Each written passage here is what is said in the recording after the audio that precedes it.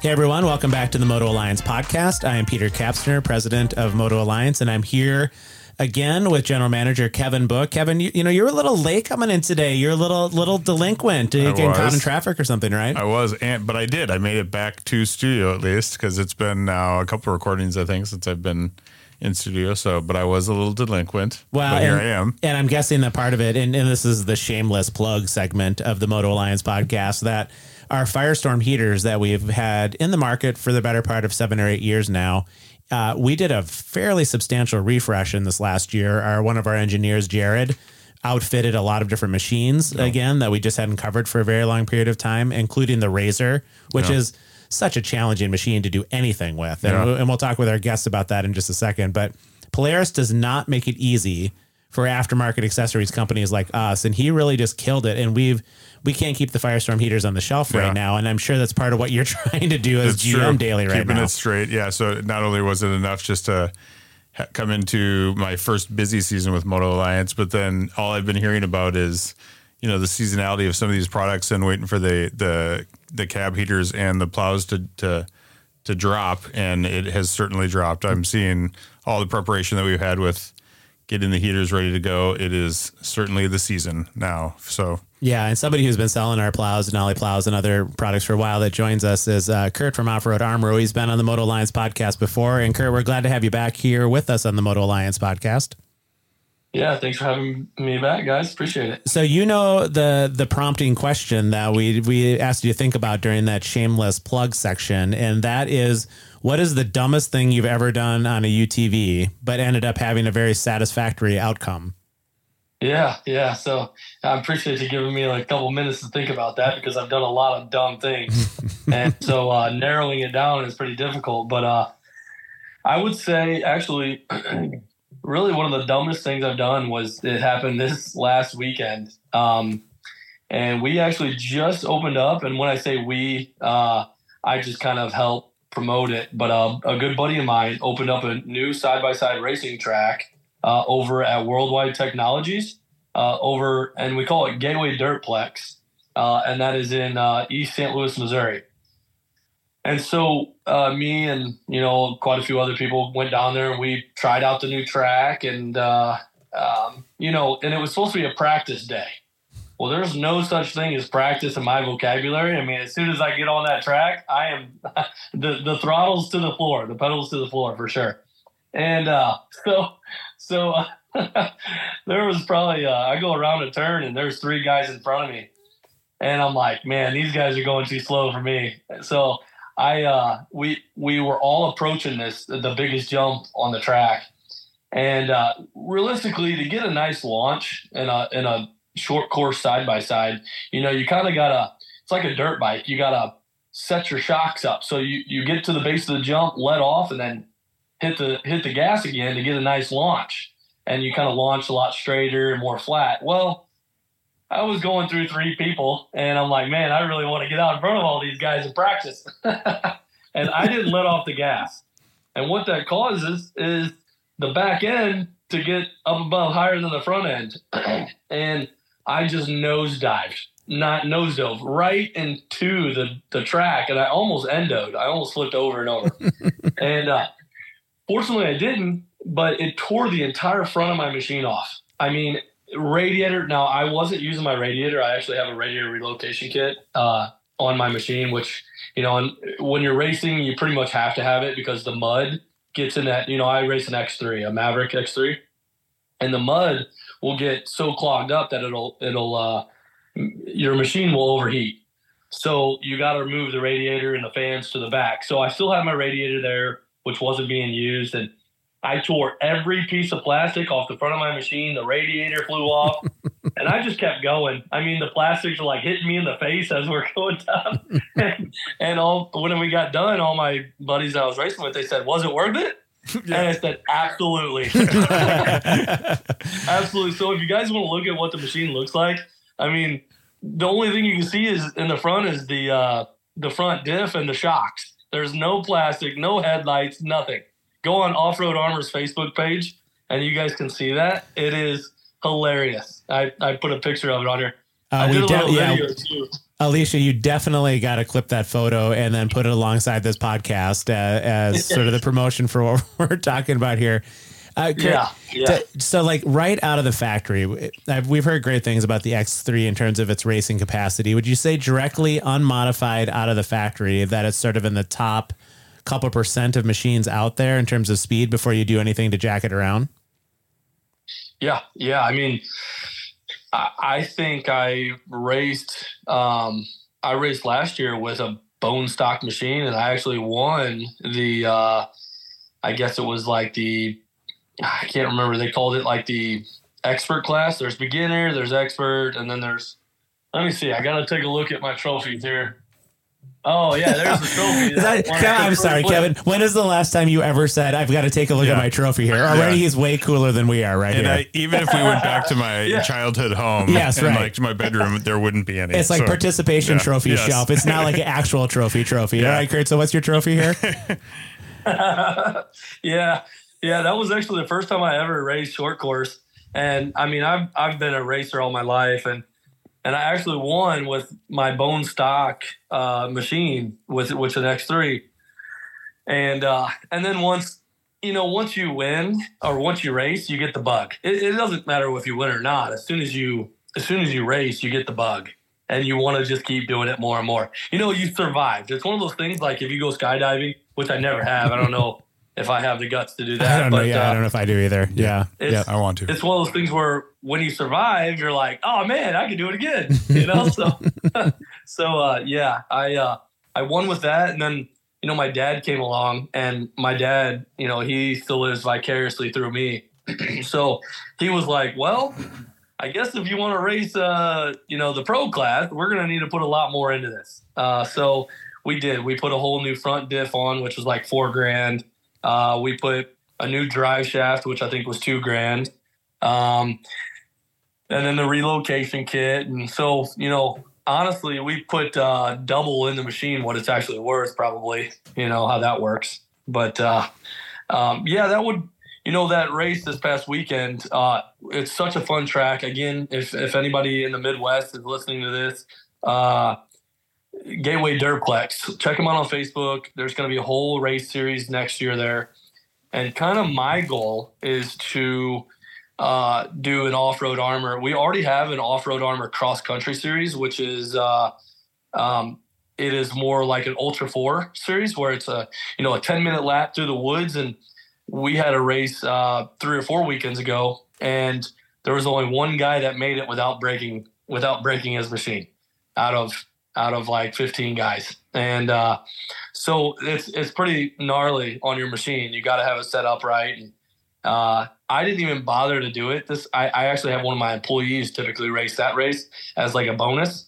I'm like, hey, instead of me giving you a bonus, why don't you just go out and race? Because I know you're going to cost me $1,000. That's amazing. I swear to God, every time he's raced it, he's flipped it, and he's broken a trailing arm twice, a front A arm, and it's $1,000 every time he races. Sure. So I'm like, hey, there goes your bonus. Yep. I was gonna say, like, that's probably where those sponsorships and whoever it is, like, it could be just like the local campground or something like that, just like helping pay for whatever you're having to replace after every race. Yeah. I mean, every single race, there's something. You know what? Honestly, if I don't win, but I'm able to drive my machine back onto the trailer without any help, that is a win to me. Seriously. Kurt, with these conversations, oftentimes, just because, this whole industry is so new for me. So what, when you start to talk about specific vehicles that you're using or whatever, I'm just curious, what, with the racing that you do, why X3s? And maybe this is something within the industry that's kind of a Chevy Ford type comparison or whatever. But like, I just want to know what makes you race X3s and, what it is about making the decision to be in those vehicles versus others that you're racing against at these events. Sure. So I'm probably the bad guy to ask that because my dad, I have a PhD. Yeah. Papa had a dealership. So my dad, my uncle own a Can-Am dealership. Yeah. So, I mean, it only makes sense to race Can-Am when I can get parts for cost. Sure. Yeah, for sure.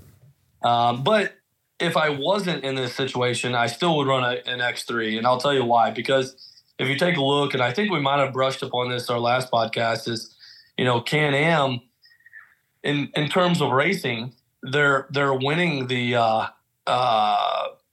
they're winning all of the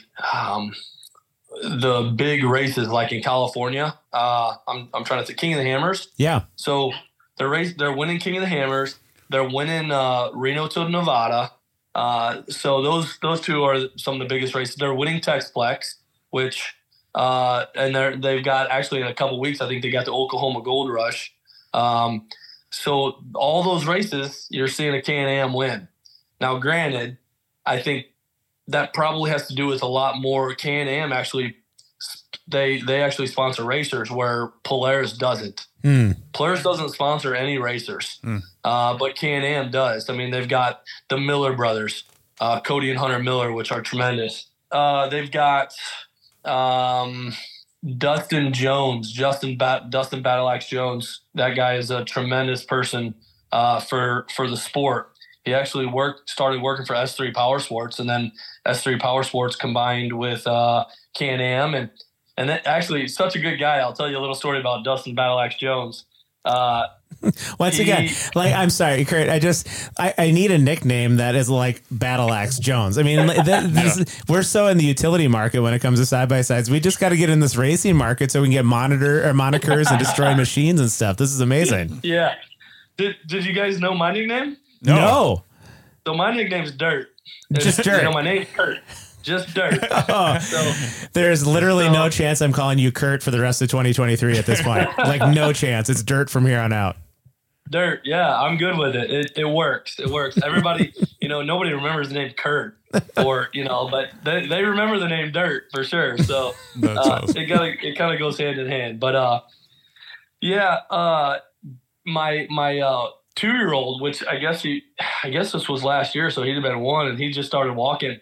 And there was a huge crowd, and he like got away from my wife and I just a little bit, and was getting ready to run out into the street. And here this guy comes. He's like, "Come here, buddy," and grabs him. And I'm like, "Oh, Dustin, what's up, buddy? I've been wanting to meet you forever."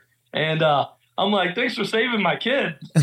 Amazing. So, it's always a memorable moment whenever you can meet a celebrity when he's saving your child. Oh my gosh. But That's brilliant. Yeah. So when you talk about having to replace stuff, again, because we're not quite as familiar with the racing circuit, and I want to hear a little bit more about your racing circuit, because I know you have some events going on, but what are some of the most common parts that just get busted up and have to be replaced? If you said that 10 machines were racing, what's going to be the most common thing to break? An axle. Yeah. Yeah. I mean, your axles are going to be the most common things to break for sure. A-arms, hubs. One of the things that us short course racers are dealing with all the time is these tracks have like somewhat of a clay base. And what's happening is, once that clay gets brought up and you start slinging it around, it gets caught in your wheel. And then your wheel gets a rock in it, a rock, like it might be this big or whatever, but it gets lodged in with the clay and wears a hole right through your wheel. Okay. I mean, as you're going, it'll just wear a hole. So you're constantly replacing wheels, tires. I would say pretty much all factory parts. Radius rods are a big one. I mean, the nice thing is, though, and I tell all racers this, try to keep as much stock as you can on your machine if you're competitive. And the reason being is that, like radius rods, for example, you can find them for $1 a piece because everybody that goes trail riding or whatever, they replace those stock radius rods. And the nice thing is, if you break a radius rod while you're racing or something, you can always find somebody at the track that has 2 or 3 sets. So you can always replace it easily. And radius rods, honestly, like, they're not going to help you go faster. So that kind of stuff, you'll see a lot of guys keep those stock. They're just a real quick change. You get back out there. And, a lot of guys like to run stock cheaper axles. I mean, my axles, for example, are $700 a piece. They're man. RCV axles. Oh my gosh. $700 a piece, whereas like a Super ATV axle, for example, is $125. Yeah. So it's one of those things where it's how much you want to spend. It's a pay to play type of game. And just so I'm clear, Super ATV, I don't know if I've heard of them before. Are they an off-road accessories company in our industry? No, we just thought bringing them on the Moto. We're going to bring them on the MotoAlliance podcast next week. Not that we're competitors at all. No, they're actually great guys. We know those guys over there too. That's been fun. I got another racing question, but I'm going to turn it towards Kevin in a second, and then Kurt's going to have to be the one who's the definitive expert on this, given our collective ignorance about the racing community here, Kevin. If you're so I'm going to set the miles per hour here. You're in a race, and I'm going to say that the sustainable miles per hour that you have to be going in order to stay up with the rest of the pack, let's put it at 30 miles an hour, and top speed is 50. Short track. Okay. Yeah. Are you taking the over under on sustainable miles an hour at 30 and top speed at 50? Or is it the over or under on those numbers? And then Kurt will tell us. Under. You're saying under. Yeah. So under 30 miles an hour is where you have to be sustainable. But if you're just going to jack it up to try to pass somebody. Okay, Kurt, what so when you're looking down at your speedometer, so what kind of speeds are we talking about here? Yeah, I mean, it really does vary by track. It does. Okay. It really does. Like when I think of a track, I think of like, for example, Lucas Oil Speedway in Missouri here. You gotta hit it. You gotta hit the jump at 100 miles an hour. That's not true. 100 miles an hour. Yeah, you got it. If you want to clear it, you got to hit it at 100. Like literally the needle on your machine, you're not exaggerating, goes to triple digits. In your X3. Oh, yeah. In your stock X3, or do you have to have that souped up? So you got to have it tuned. Yeah. Okay. I mean, you don't have to, like, if you're running like beginner class, for example, I mean, the beginner guys we'd be running as beginner class. Yes. Yeah. But, in like expert or pro, they're hitting it at 100 miles an hour. They're running like an 85 E85 tune. Right now I'm running a 91 tune, which gives me like 205 horse. But these guys that are running pro, they're running 300 horse. I mean, they're running X85, which is like $100 a gallon or something like that. Oh my it's goodness. Ridiculous, right? So I mean, if they use 3 gallons a race, they're using $300 just to. But there's big payouts, there's big payouts. And me, I'm not at that level yet. I'm not with those pro guys. So it doesn't make sense for me to, tune mine up to an X85. But when you're going, they have a rhythm section. So you really got to go pretty slow, like 30 miles an hour through a rhythm section. But I would say, on 3 out of the 6 turns, you're at least doing 75 sideways. You're sideways doing 75, and then wow. Wow. Yeah, I mean, I was right because I was talking about if I was racing on these tracks, 30 miles an hour and under feels very comfortable. Yeah. Okay. Yeah. I think that. Okay. So you're right in a certain kind of way. Kurt, so you were talking about the cash involved when you won your trophy there on your shelf. Did you take home enough cash for a case of beer, a bottle of bourbon, or something bigger and better? Zero cash for that class. Wow. Yeah. Unfortunately, there wasn't very many racers there that day. And I was nowhere near good enough to race the pro class, where I think the pro class brought home like $1,200. So those pro guys, $1,200, that's what they spent on fuel. Seriously. driving back home. Now, if you're racing a bigger series, you're gonna bring home $8,000 to $10,000 for that race. So I mean, over a year, you could take home $100,000 just racing. Wow. Amazing. Yeah. Yeah. But that's not the money that Battle Hammer Man is making. Right. The Battle Axe Joe. What was his name? Yeah. It was Battle Axe Joe. Dustin Battle Axe Joe. That's my favorite name ever. Yeah, that's brilliant. Yeah. Oh my goodness. Okay, so what's coming up on the calendar for you guys in terms of this? You're currently in a racing circuit. Is it currently season where you've got a number of races that are happening here consecutively? Does it work like a tournament, or I mean, how does this wrap up here for the year? Yep. So we had to push one of our, so the OAXC series, which is the Off-Road Armor Cross Country series, this is our first year doing it, and we had 4 races. So we've had 3 races so far. We're going to have one on New Year's Eve, or that weekend. That's a long weekend that weekend. So we're going to have our last one there. And I doubt, I mean, again, I'm just sponsoring that series. I'm not sure if I'm going to get my machine out there or not. I'll probably, honestly, in the middle of the winter, I'll probably have it all torn apart because I got to look at my frame. I know my frame's all bent. I think it's cracked in a lot of places. So I got to go do a lot of gusset kits. I know one spot where it holds the trailing arm in is probably, I might need to buy a whole new frame. We'll see. But so I'm going to let those guys that their machines are already set up for that, the cross country scene, the Ultra 4 type race. And then we've got, so next weekend, I'm heading down to Battle of the Borders. That's going to be in Arkansas, and it's going to be Missouri versus Arkansas. And I guess Illinois is going to be wrapped in there. There's probably going to be a Texas team and an Oklahoma team. But each team is kind of going to consist of like 10 guys, and we're going to add up our points, whether that be they got a side-by-side short course. They've got the ATV short course. They've got barrel races. So the last time I was down there, I raced an ATV as well. So I've got a 2002 Cannondale Cannibal that I raced. And Cool.